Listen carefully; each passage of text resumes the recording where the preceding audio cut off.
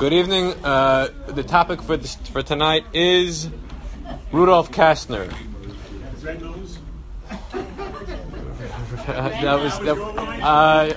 Not for the audio recording.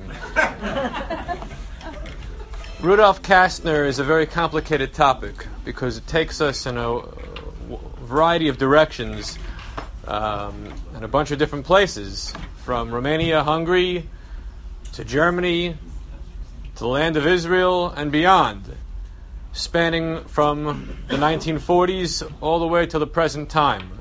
The story isn't over yet. Who is Rudolph Kastner? He's born in 1906 in Klausenburg, which at that time was part of the Austro-Hungarian Empire. The town of Cluj, or Klausenburg, becomes part of Romania in 1918, and later is restored to Hungary in the Second Vienna Award of 1940. So the town is under shifting administration over the years. Kastner's father was a pious Jew, mother less so. Mother insisted that he go to a good school.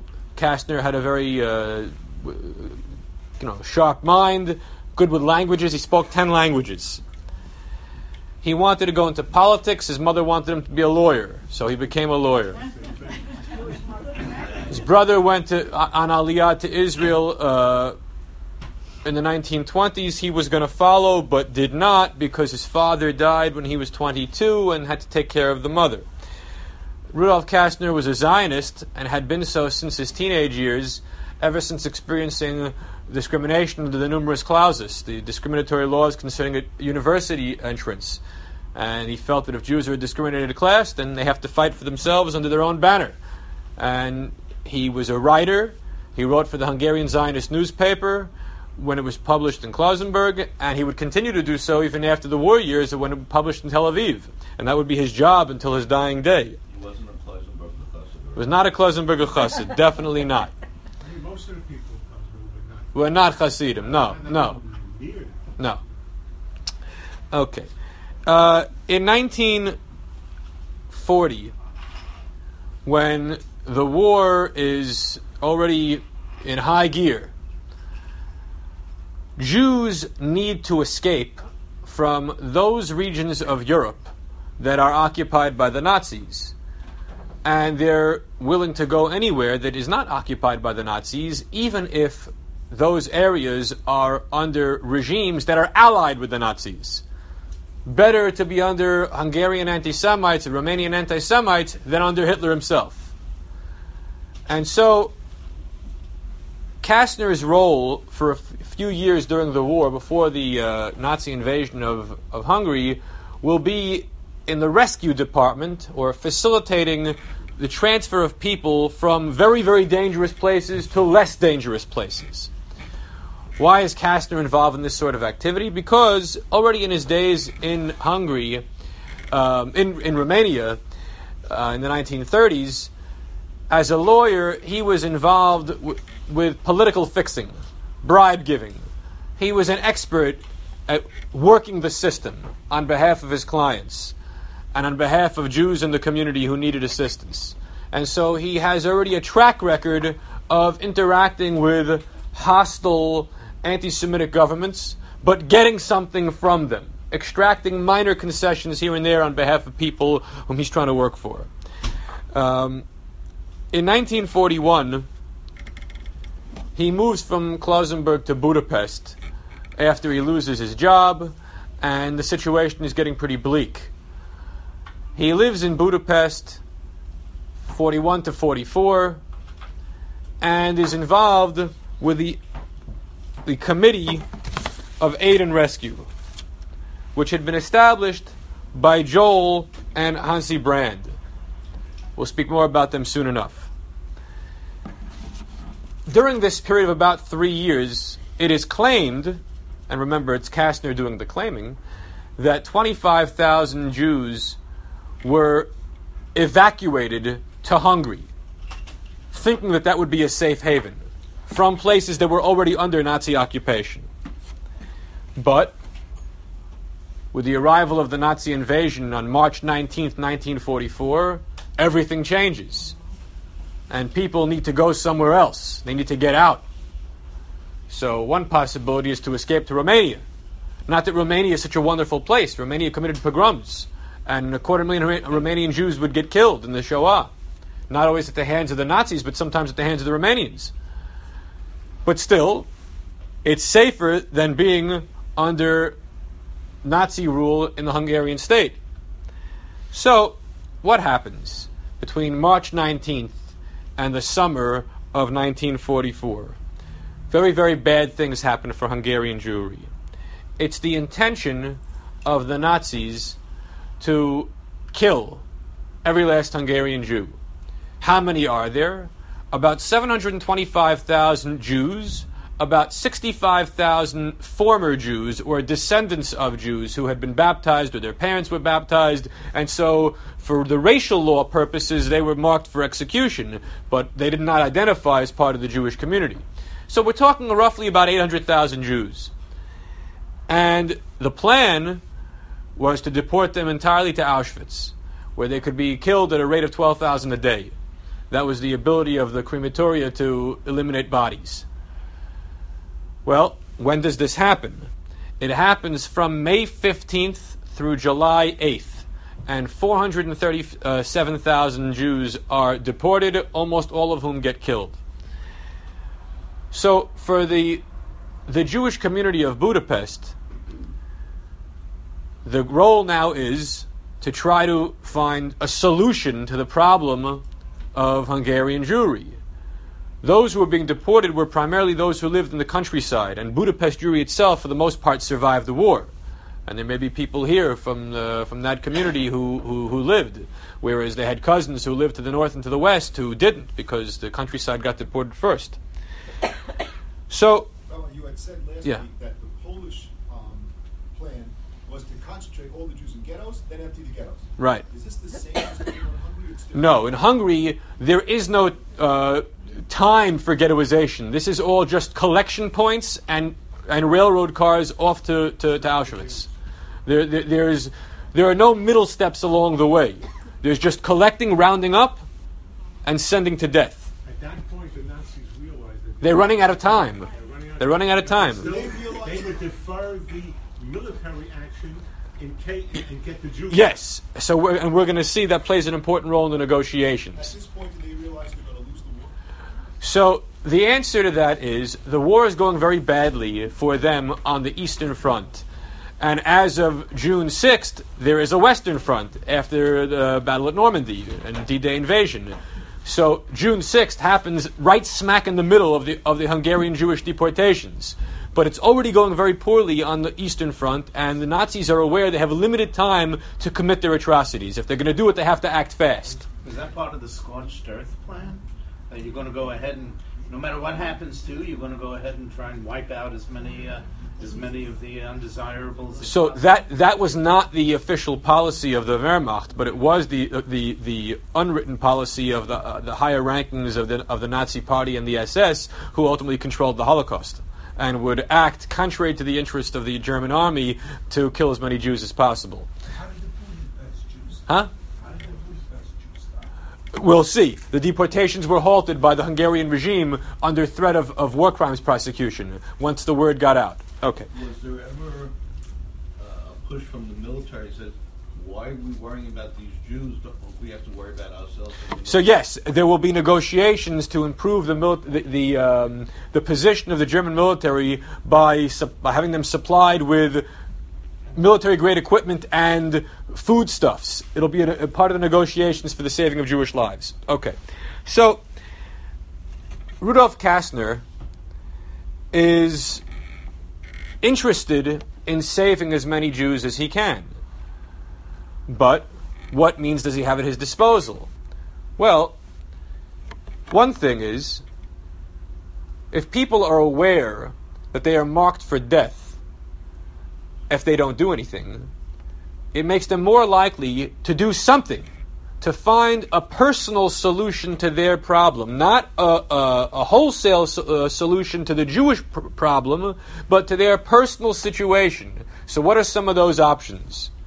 Passing as a Christian, hiding your child in a convent, in a monastery, in a neighbor's home, running across the Romanian border, bribing the border guard, there are a variety of ways an individual could try to save themselves.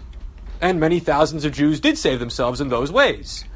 But you only do that if you think you have to.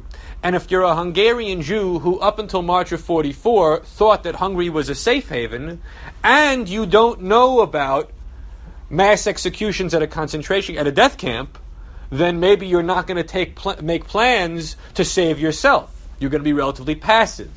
So the question is, when does Hungarian Jewry become aware that deportation equals death?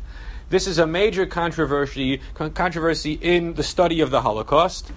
But a key to answering this question is, when did information escape Auschwitz?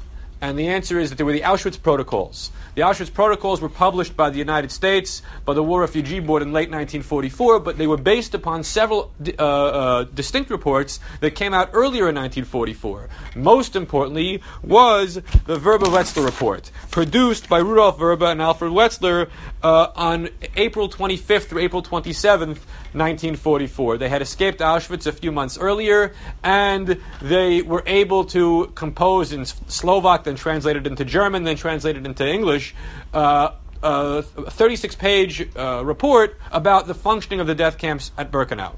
And it was fairly accurate. And these were people who were not structural engineers, but they nonetheless had a pretty good working knowledge of how the technicalities of death were carried out. This report was made available to Rudolph Kastner. And one of the great criticisms of Kastner, which we'll get to in his trial in Israel in the 1950s, is that he sat on this report and did not alert the Hungarian Jewish community. That he knew, and maybe a handful of his inner circle knew, but he did not reveal this to the general public.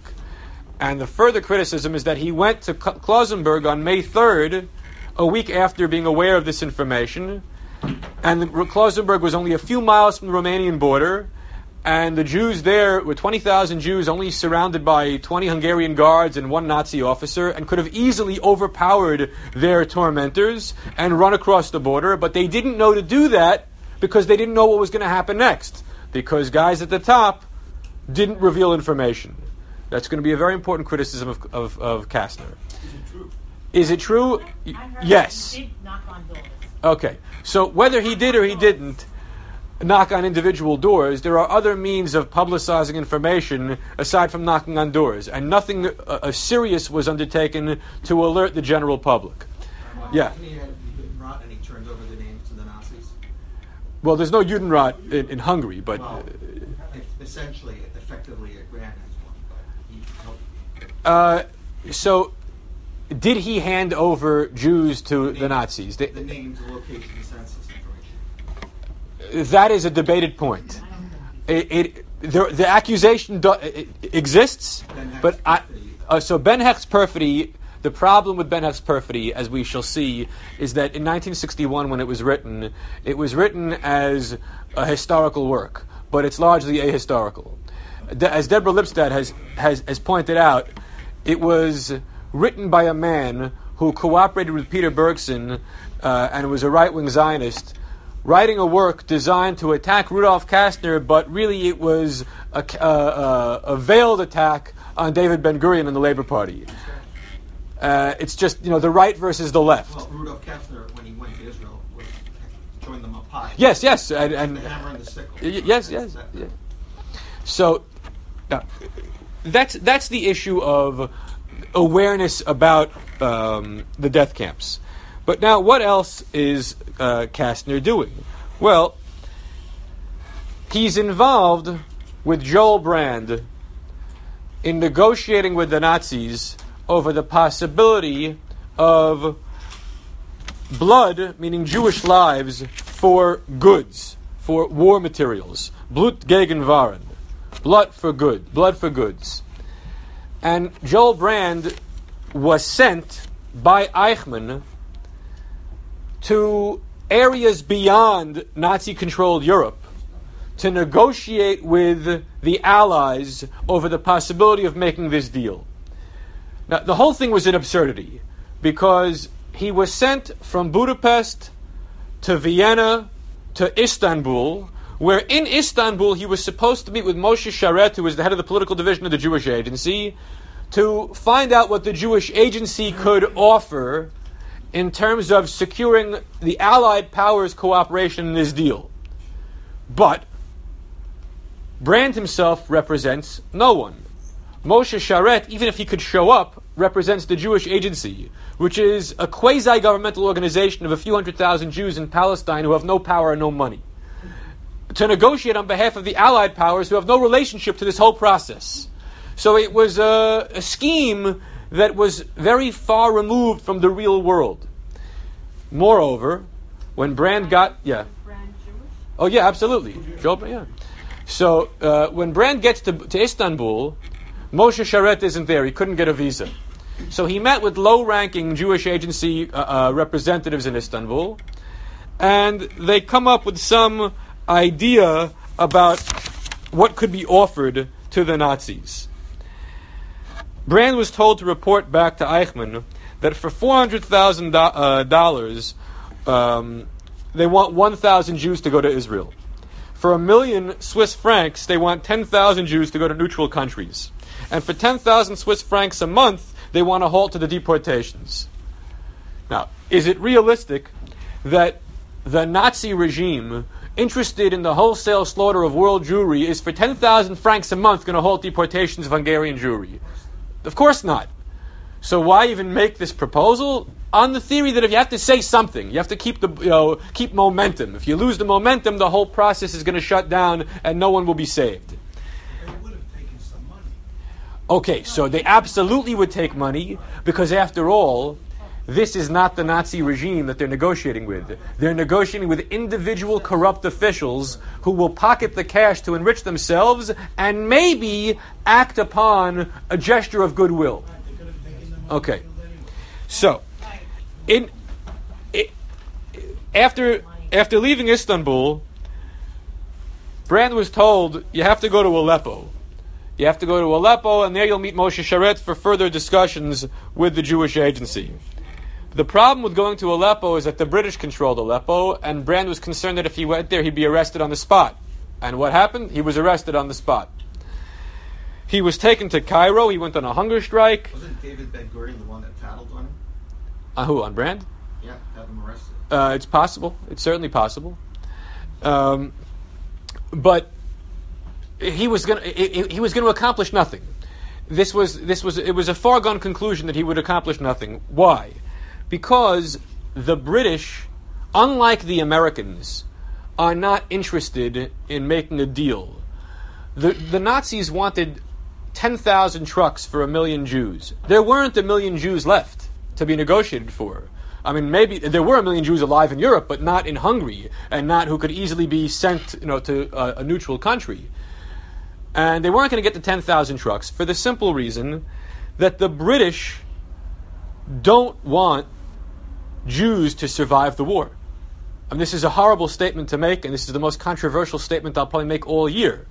But the British didn't want Jews to survive the war because that would mean a lot of people who have to go to Palestine, since there's nowhere else for them to go. Where is this recorded? I mean, has any British official ever said that, or that was Bevan's So, way of doing business? Winston Churchill crushed a plan by Anthony Eden to secure the release of some Jews in exchange for some militarily significant material and foodstuffs, and said, this is a harebrained scheme, this is foolish, let's just forget about the whole thing. Even though some lives could have been saved potentially, the Americans were in favor of it. The British, under Churchill, said no. They don't want to have to deal with stateless Jews who are interested in going to Palestine. But what was the Nazi interest in all of this? After all, it was an absurdity that could never happen. Why are they bothering with leaders of a rescue committee out of Budapest to send somebody to a neutral country to negotiate with the Allies or to negotiate with the Jewish Agency? Okay, so the answer is that Heinrich Himmler, operating without the permission of Adolf Hitler, is interested in securing a peace, a separate peace with the Western Allies, so that they can then take on the Soviets with renewed strength and push back the Soviet offensive. And Himmler believed that this was a reasonable possibility. that the real war was in the east with the Russians. The Western powers could find some accommodation with Nazi Germany. This was always their belief, and from the 1930s up until late in the war, that somehow England and Germany really didn't need to be at war with each other. He wanted to break the Yeah. alliance. Italy, had invasion of Italy, and they saw Normandy coming ahead. They didn't. You think they possibly still thought that they were at the Western world was So, Nazism? I don't know that by June of 44 this was still a realistic assessment, but before that there were high-ranking Nazi officials who really did believe it. Rudolph Hess went to England and flew his plane and said, "Let's make a deal." Now he was nuts. Granted, he was nuts, but he was not the only one who thought that. Okay, so this is a cover story. The cover story is you send people out to negotiate Jewish lives in exchange for military equipment, when really it was just to get a feeler towards the Western powers about the possibility of peace. Okay, it fails. Nothing happens. Why is this at all relevant to the story of Rudolph Kastner? The answer is that, first of all, while Joel Brand was away, Kastner had an affair with Brand's wife. So,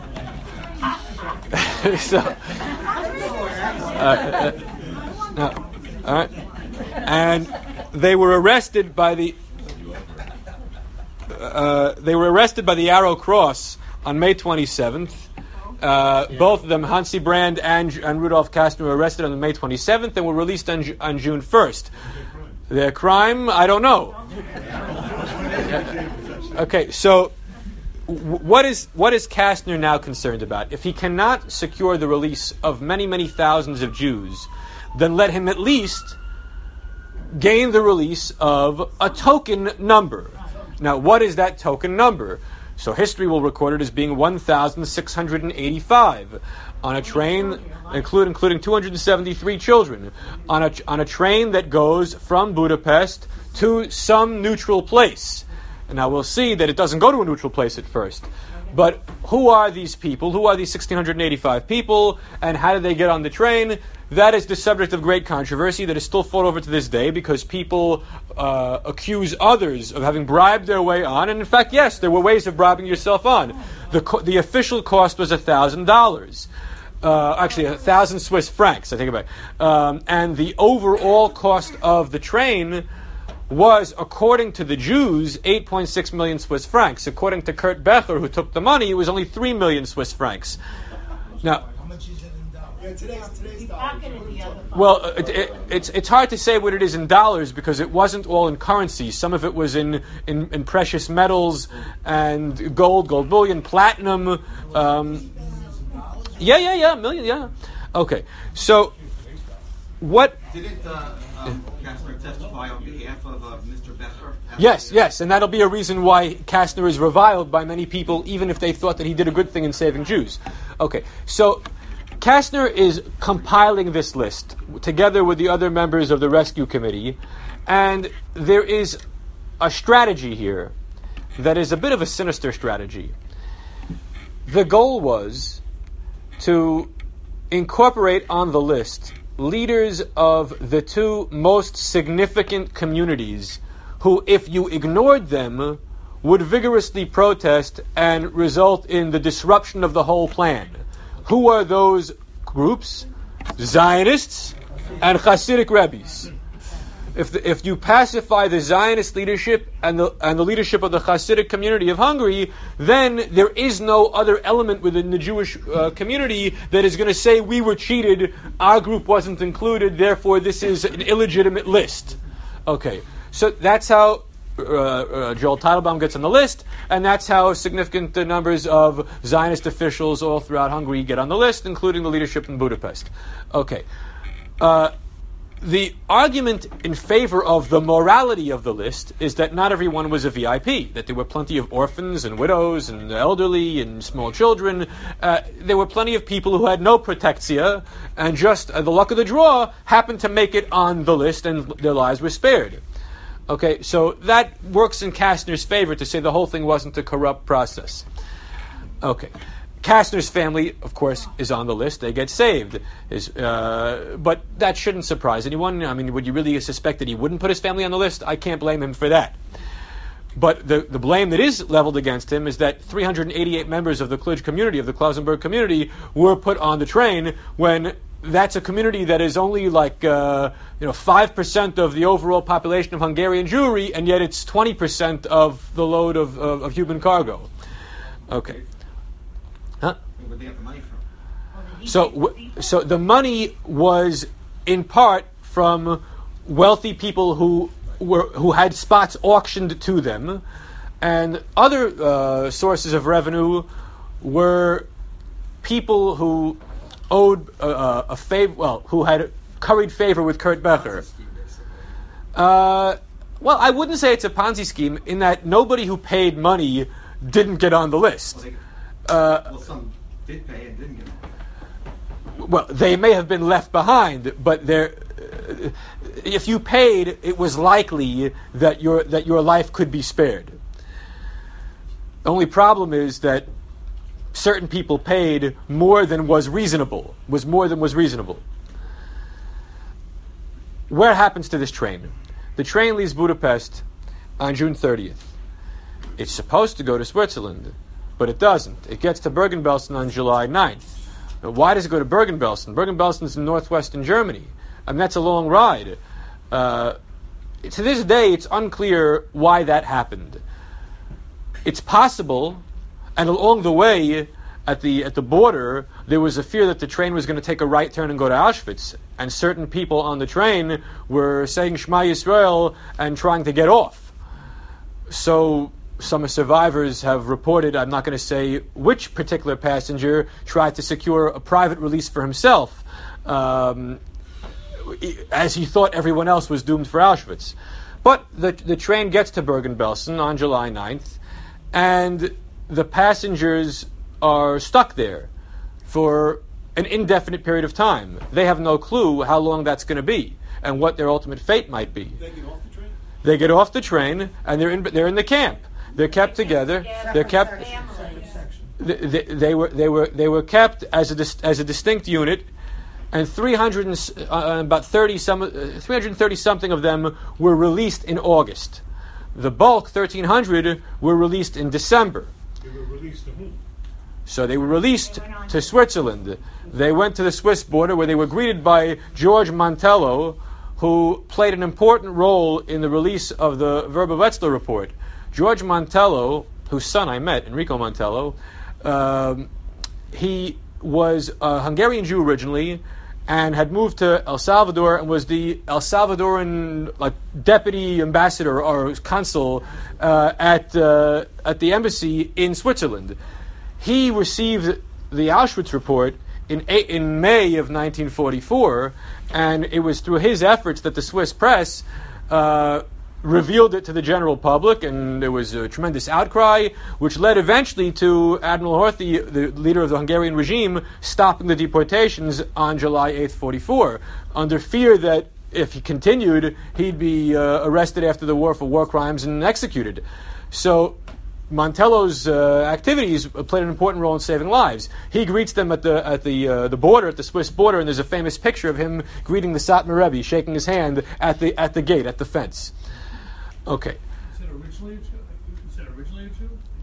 Montello was an Orthodox Jew. Oh, I thought you said originally. No, he's originally from Hungary, and he then went to South America. So, what happens now?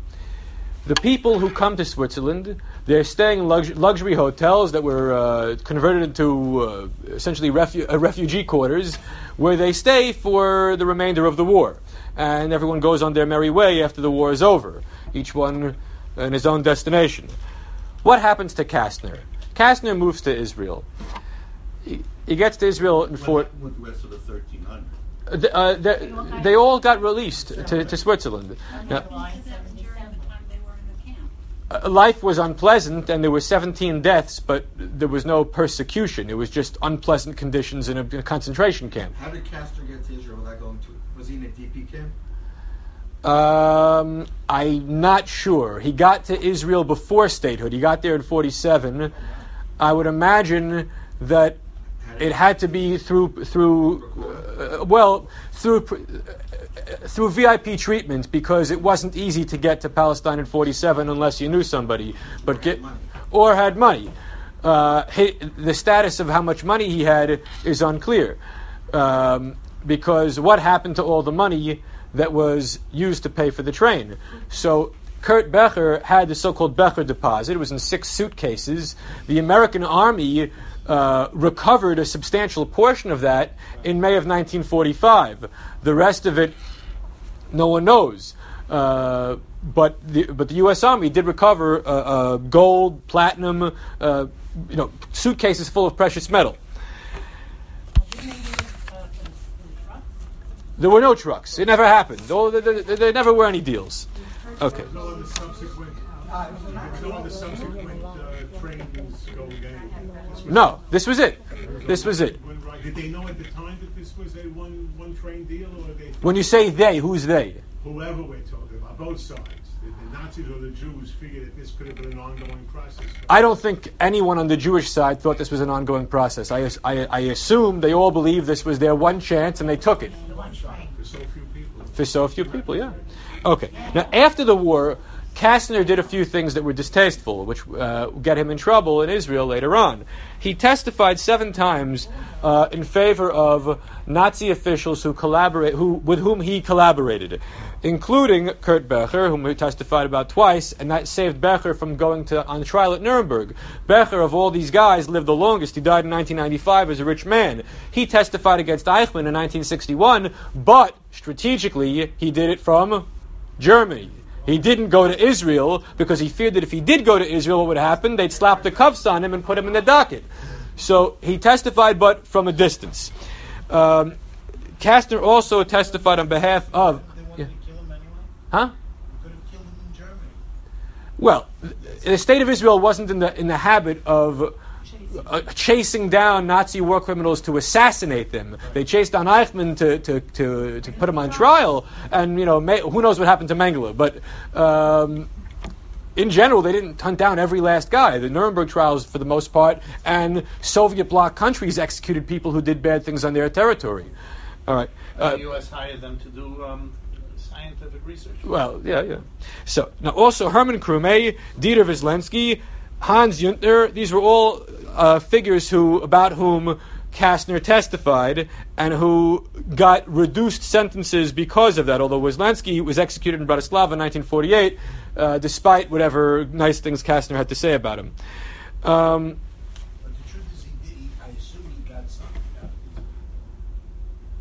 Well, he got to live. He got to live, and his family got to live, and maybe he got to enrich himself. There were some Jews who must have lived in Hungary for him also. What was that? I said there were Jews who lived in Hungary. Out of all the people, Hungarians Yeah. didn't get hurt as much as the rest of Because it was Europe. the end of the war, right? Because they survived in Budapest. Many Yeah. people died in Budapest. Okay. They couldn't Now, get medicine. because Kastner did these things, he exposed himself to possible criticism in the Jewish state, where a significant percentage of the population by the early 1950s were survivors. I mean, you can't walk the streets in early 1950s Israel and think that no one's going to know who you were. All right.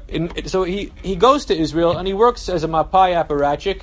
He runs for Knesset in the 49 elections and in the 51 elections, but doesn't get a seat. He's low down on the list. But he is appointed as the spokesman for the Ministry of Industry and Trade. The minister at that time was Dov Yosef, who also was the justice minister. In 1952... He had this history. Why did he put himself out there to run? Well, he regarded his actions as honorable, and so did plenty of other people. Yes, others would say they were dishonorable and ignoble and venal, but he thinks he did right. He did nothing wrong. Okay, so what happens? 1952, August of 52, Malkiel Grunwald defames him. Who is Malkiel Grunwald? So no one cares about Malkiel Grunwald. He's a nobody from nothing. But he is a nuisance. He's a nuisance factor.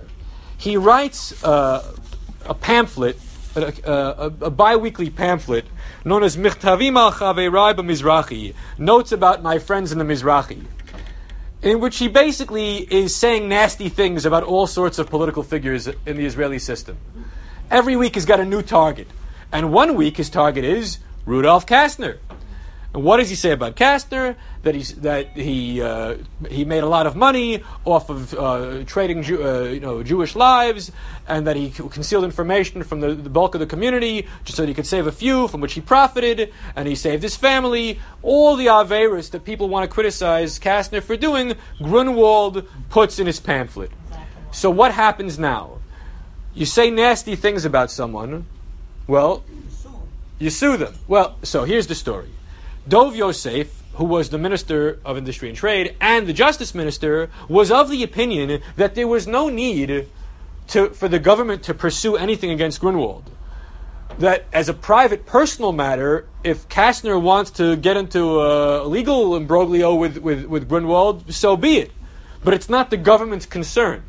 And if Kastner wants to let it slide, so he'll let it slide. But Chaim Cohen, who was the Attorney General, disagreed and said, no, the state can't allow this. If a high-ranking official in a Jewish state is being, liable as a collaborator with the Nazis, the state, as an institution, has a responsibility to react and to defend this man and say that it isn't true. To defend him or to investigate? To defend, not to investigate. If you investigate, you find out too much. If you defend, you cover up. You preserve the integrity of the government. Okay, so the government didn't think that by pursuing this matter in the courts, anything bad would happen. At worst, they'd lose. But so losing just means you're back to square one, where Grunwald said nasty things about Kastner. If you win, you prove that Grunwald was a bad guy. Which he was, by the way. Later evidence suggests that he was a career criminal. Before he came to Israel, he lived in Hungary in the 1930s, and then he came to Palestine in 1938, and then he collaborated with the British against the Jews, against Aliyah, and was an all-round evil man. I didn't know that until preparing this lecture, that there are strong accusations of collaboration with the British, and he was just a downright nasty and bad guy.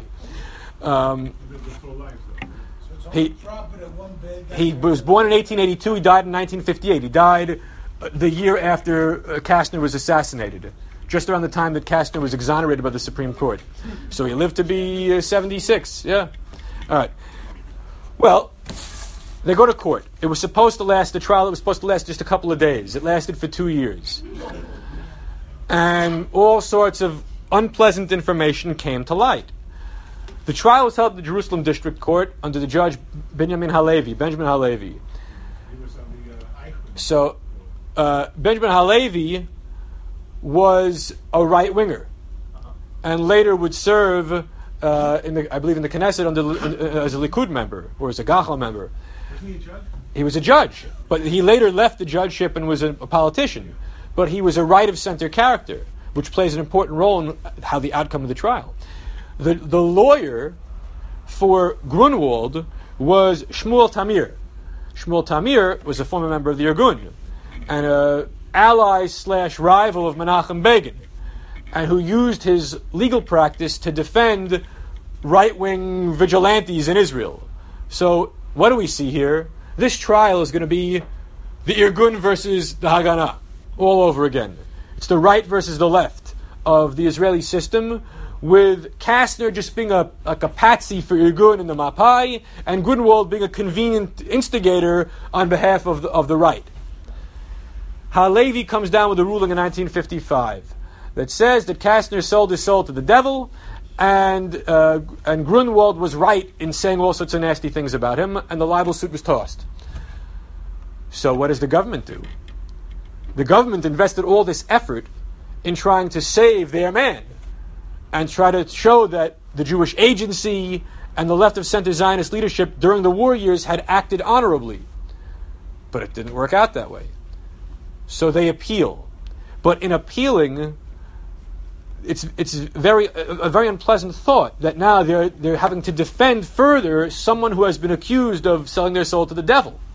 The general Zionists, who were part of the government in the early days of the state, and were consistent and reliable partners of the Mapai in the leadership of the state throughout the first decade, they resign, and they don't vote to support the government in a no-confidence measure supported by the communists, by Maki, and by the Cherut, by the right wing. As a result, the government collapses, and Moshe Sharet, the short-term prime minister, in Ben Gurion's pseudo-retirement at Sde Boker, he resigns, and the government is over. So this cost Moshe Sharet his political career, basically. Yes, he would be foreign minister for one more year, but he was out of power, out of action, basically, as a result of defending Kastner by going to the appeals court. In appealing, it goes to the highest level, to the Supreme Court of the state, where Shimon Agonat and the 5-member panel will eventually come to the conclusion that Benjamin Halevi overstepped his bounds and was wrong. He had erred considerably in judgment. And that Kastner had not sold his soul to the devil, that he had acted in good faith to save as many people as he could, thinking that the financial angle was the only way that might work. So it's not that he was trying to enrich himself or that he was trying to deplete the resources of Hungarian Jewry. He was doing the one thing that he thought made the most sense, and he saved 1,600 people. Moreover, they argued that withholding information about the death camps was not a sinister act that cost the lives of many, many people, but rather that, who's to say, an awareness of the death camps would have resulted in people saving themselves if they had nowhere to go. It was necessary to keep that under wraps in order to not undermine the rescue of the 1,600. That's what the court concluded by a vote of 4-1. Moshe Silberg, who was the one dissenting voice, said, that Kastner had done wrong in cooperating with the Nazi plan of keeping its victims in the dark, that by facilitating the implementation of Nazi plans, even if it was to save a few people, he had gone too far. So by a vote of 5-0, they overturned one count, and by a vote of 4-1, they overturned another count. However, the Supreme Court of Israel did rule that on the count of Kastner acting horribly in testifying on behalf of Kurt Becher and other Nazi officials, he had done a grievous sin. So Kastner, although his verdict was overturned, only several of the counts were overturned. The issue of testifying for Nazi officials was not overturned. That was sustained, and that was the mark against him in perpetuity. But he never knew any of this stuff because he was dead. All this happened in 1958. In 1957, he was shot. So this is the most interesting part of the whole story. On March 3rd, 1957, outside of his apartment in Tel Aviv, Kastner is confronted by Zev Eckstein, who asks him, "Are you Rudolph Kastner?" He says yes, and then Eckstein shoots him. Who is Zev Eckstein? Well, shortly after the shooting, Kastner was still alive. He died 12 days later on March 15th of his wounds, but he survived 12 days. And he was able to identify, or at least give a description of the shooter. And so Eckstein was arrested together with Yosef Menkes and Dan Shemer. These men were members of a right-wing organization affiliated with Sulam, which was one of these radical right groups like the Kingdom of Israel group that we spoke about a couple of weeks ago. Post-1948 holdovers of the Lehi and the Irgun who never reconciled themselves to behaving properly in a state and who were just causing trouble. Their leader was Yaakov Cheruti, who, at least according to later evidence, was probably the man who encouraged Eckstein to pull the trigger. He was not there on the scene, but he was the ideological force behind the decision to have Kastner killed. Okay, but Eckstein denies that he killed Rudolph Kastner. Eckstein claims he fired 3 bullets. One was blank, one missed, and one hit Kastner, but in a non-vital organ. And that there was a 4th bullet that was fired by an unknown shooter from the other side of the bushes, like the grassy knoll. And then at that point, Kastner groaned and fell over and was mortally wounded, in what he would eventually die from. So who was this other shooter? This led to all sorts of speculation that maybe the Shin Bet wanted Kastner dead. So why? Well, the argument against... Bullets? What? Did they do any forensics on the bullets? I'm sure they did, but I don't know what that revealed, because a lot of this stuff was sealed and never made public. The argument against the Shin Bet's involvement was that Kastner himself was friendly with the head of Shin Bet intelligence. The argument in favor of Shin Bet involvement was that Kastner had become a liability since he had been found guilty, or he had been found to have done bad things during the war. He had cost the government a no-confidence measure, and he was an all-around despised man. So, and plus, he may have known things that he could reveal. He could blackmail people. So that's the argument in favor of the government trying to bump him off. But we don't know. Was he involved with the Shin Bet? Okay, so here's what further complicates things. Zev Eckstein was a Shin Bet agent, except who was ordered to infiltrate the right-wing organizations, in particular Sulam, except that under the intellectual leadership of Yisrael Eldad, Yisrael Shaib, Eckstein became enamored with the far right, and instead of spying on them, became one of them. By the way, which important historical figure did that happen to? Adolf Hitler. Adolf Hitler was supposed to spy on the National Socialist Party until he became the leader of the National Socialist Party. So these things happen, where you have a transformation of your ideological orientation.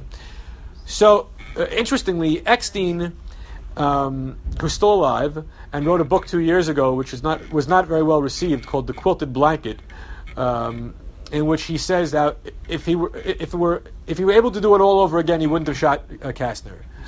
He's still around. So in 2008, there was a movie called Killing Kastner, which was a documentary in which Eckstein goes face to face with Kastner's daughter and granddaughter and says, I'm sorry, I shouldn't have done it. It was the wrong thing to do. How did that movie come about? So the answer is that Galen Ross, which is a fake name, his real name is Rosenblum, American Jewish film producer. She was invited to tape a 2001 conference at the Museum of Jewish Heritage on the topic of the assassination of Rudolph Kastner. And what was supposed to be just an academic gathering ended up being like one of these violent confrontations between supporters and detractors, which can still happen every time we talk about Rudolph Kastner. There are people in the room who hate his guts and people who think he was a big hero. So that's what happened there. And Kastner's granddaughter, who by the way is a member of Knesset, Merav Michaeli. She got up and said, my grandfather was a hero. And then other people started attacking her, saying, he was a devil. What party is she in? Is she from Yesh Atid? No. Of Labor. So, Galen Ross, who was there, decided this is a juicy topic for a movie. And so, to make money. And so she makes the movie in which she gets Eckstein in the same room with the family, and it's not a love fest, but at least a reconciliation of some kind, that the guy says, I shouldn't have done it.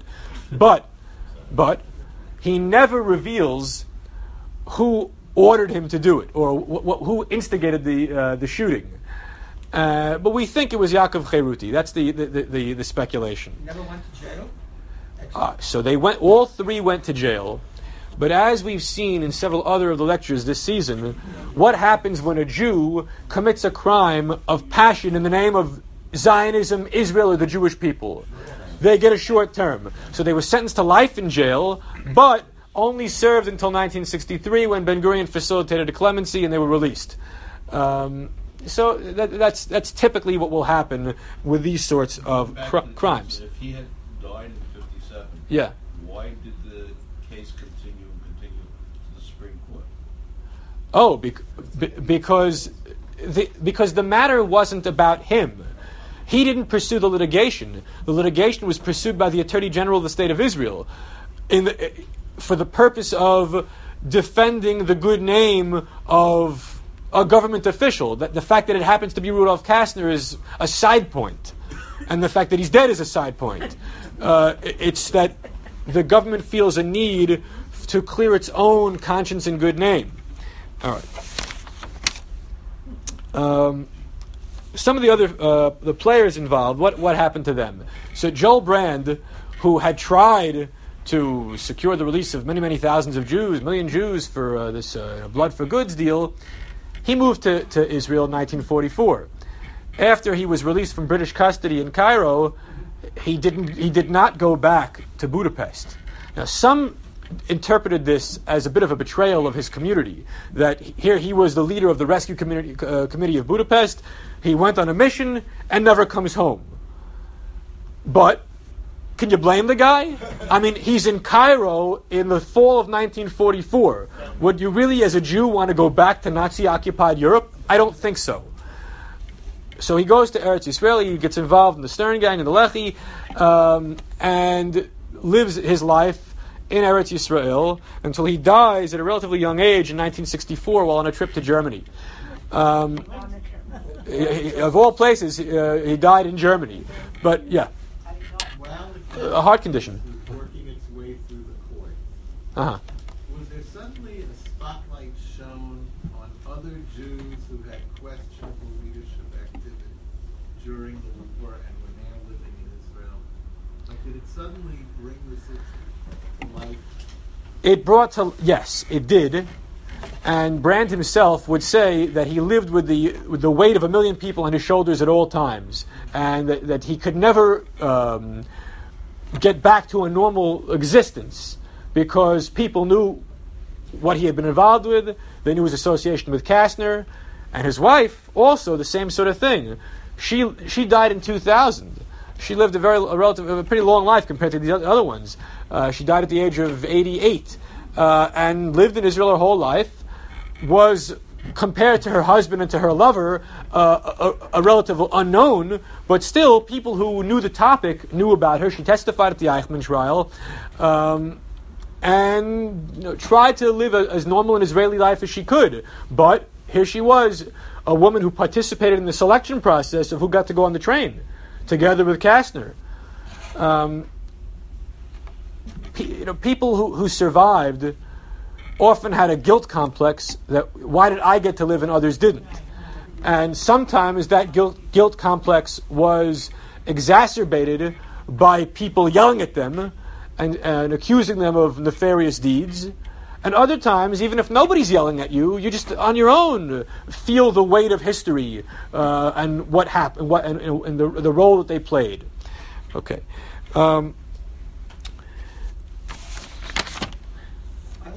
Wasn't yesterday the anniversary of the Summer Revolution in Switzerland? I believe it was in late December. So last.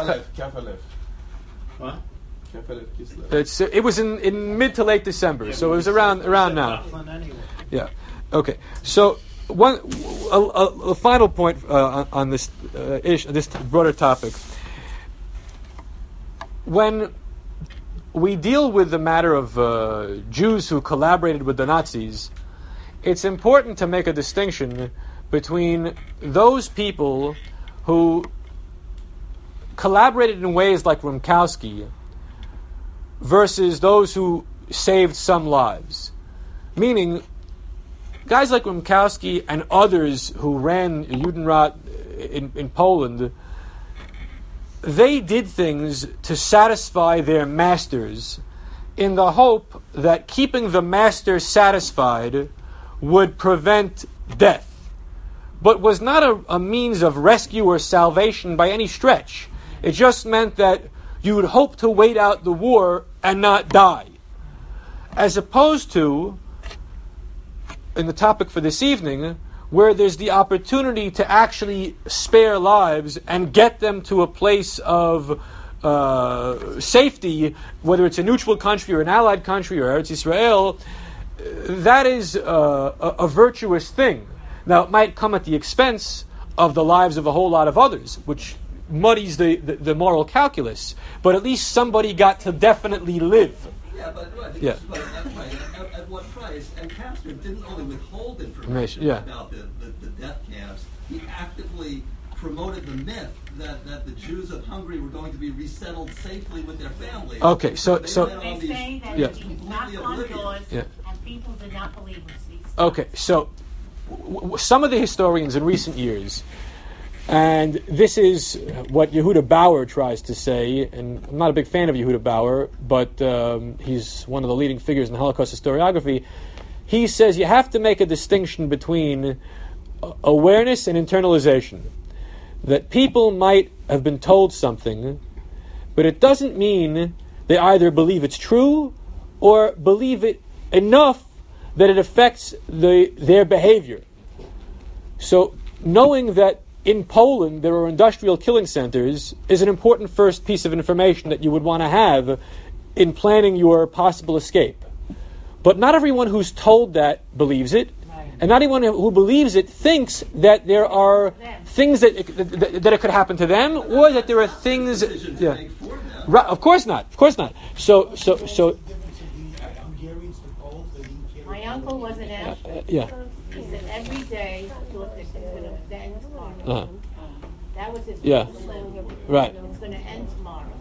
He came out, Right. but nobody else from his family. So my point was not to defend Kastner, but just to say that he did bad things, very bad things, and he did them presumably, if you want to have a charitable assessment, so that his plan to save a handful of people would not be foiled. On the premise that if the SS found out he was spreading stories of death camps, they would cut out the business of the train. So that's a charitable assessment of him. So why do I say this business of internalization, that even if people knew, they wouldn't have necessarily acted upon it? Because you can't then blame him for deaths. You could just say that he failed to provide knowledge that could have led to the sparing of lives. And his descendants, in defending him, get very frustrated when people ascribe crimes to Kastner where he didn't commit the crime. He just prevented something good. But again, Hungary, as you're saying, Hungary 1944 is not Poland in 1942. Right. Yeah. And you're talking about 200,000 Jews yeah. who are literally 2 kilometers from the Romanian border. Right. 20 guards. Yeah.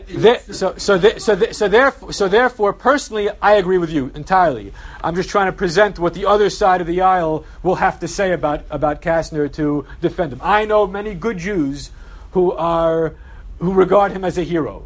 I disagree with them. I disagree with them completely, but they have their point. And speak about what he did with Hannah Senna. She turned over her co-parachuters So- to Gestapo. So that was maybe his most egregious crime of them all.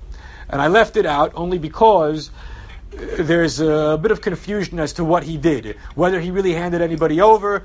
Hannah Senish's mother assumed that's what happened, and that later on in Israel testified about that the Aid and Rescue Committee, a.k.a. Rudolph Kastner, ratted out the parachutists and got 2 of them killed. 1 survived the war. But we don't really know for sure that's what happened. That's Hannah Senish's mother's assessment of what happened. She's probably right, but we don't have real hard evidence for that. I mean, there was no knowledge of the death camps. I'm ignorant in this. No knowledge of the death camps before this information was made available from 1939 up through 1944. Well, the death camps begin operating in Chemno begins operating in January of 42. Auschwitz begins operating, I think, in March of 42. So in those 2 years, there was no knowledge at all? No, of course there was. People who escaped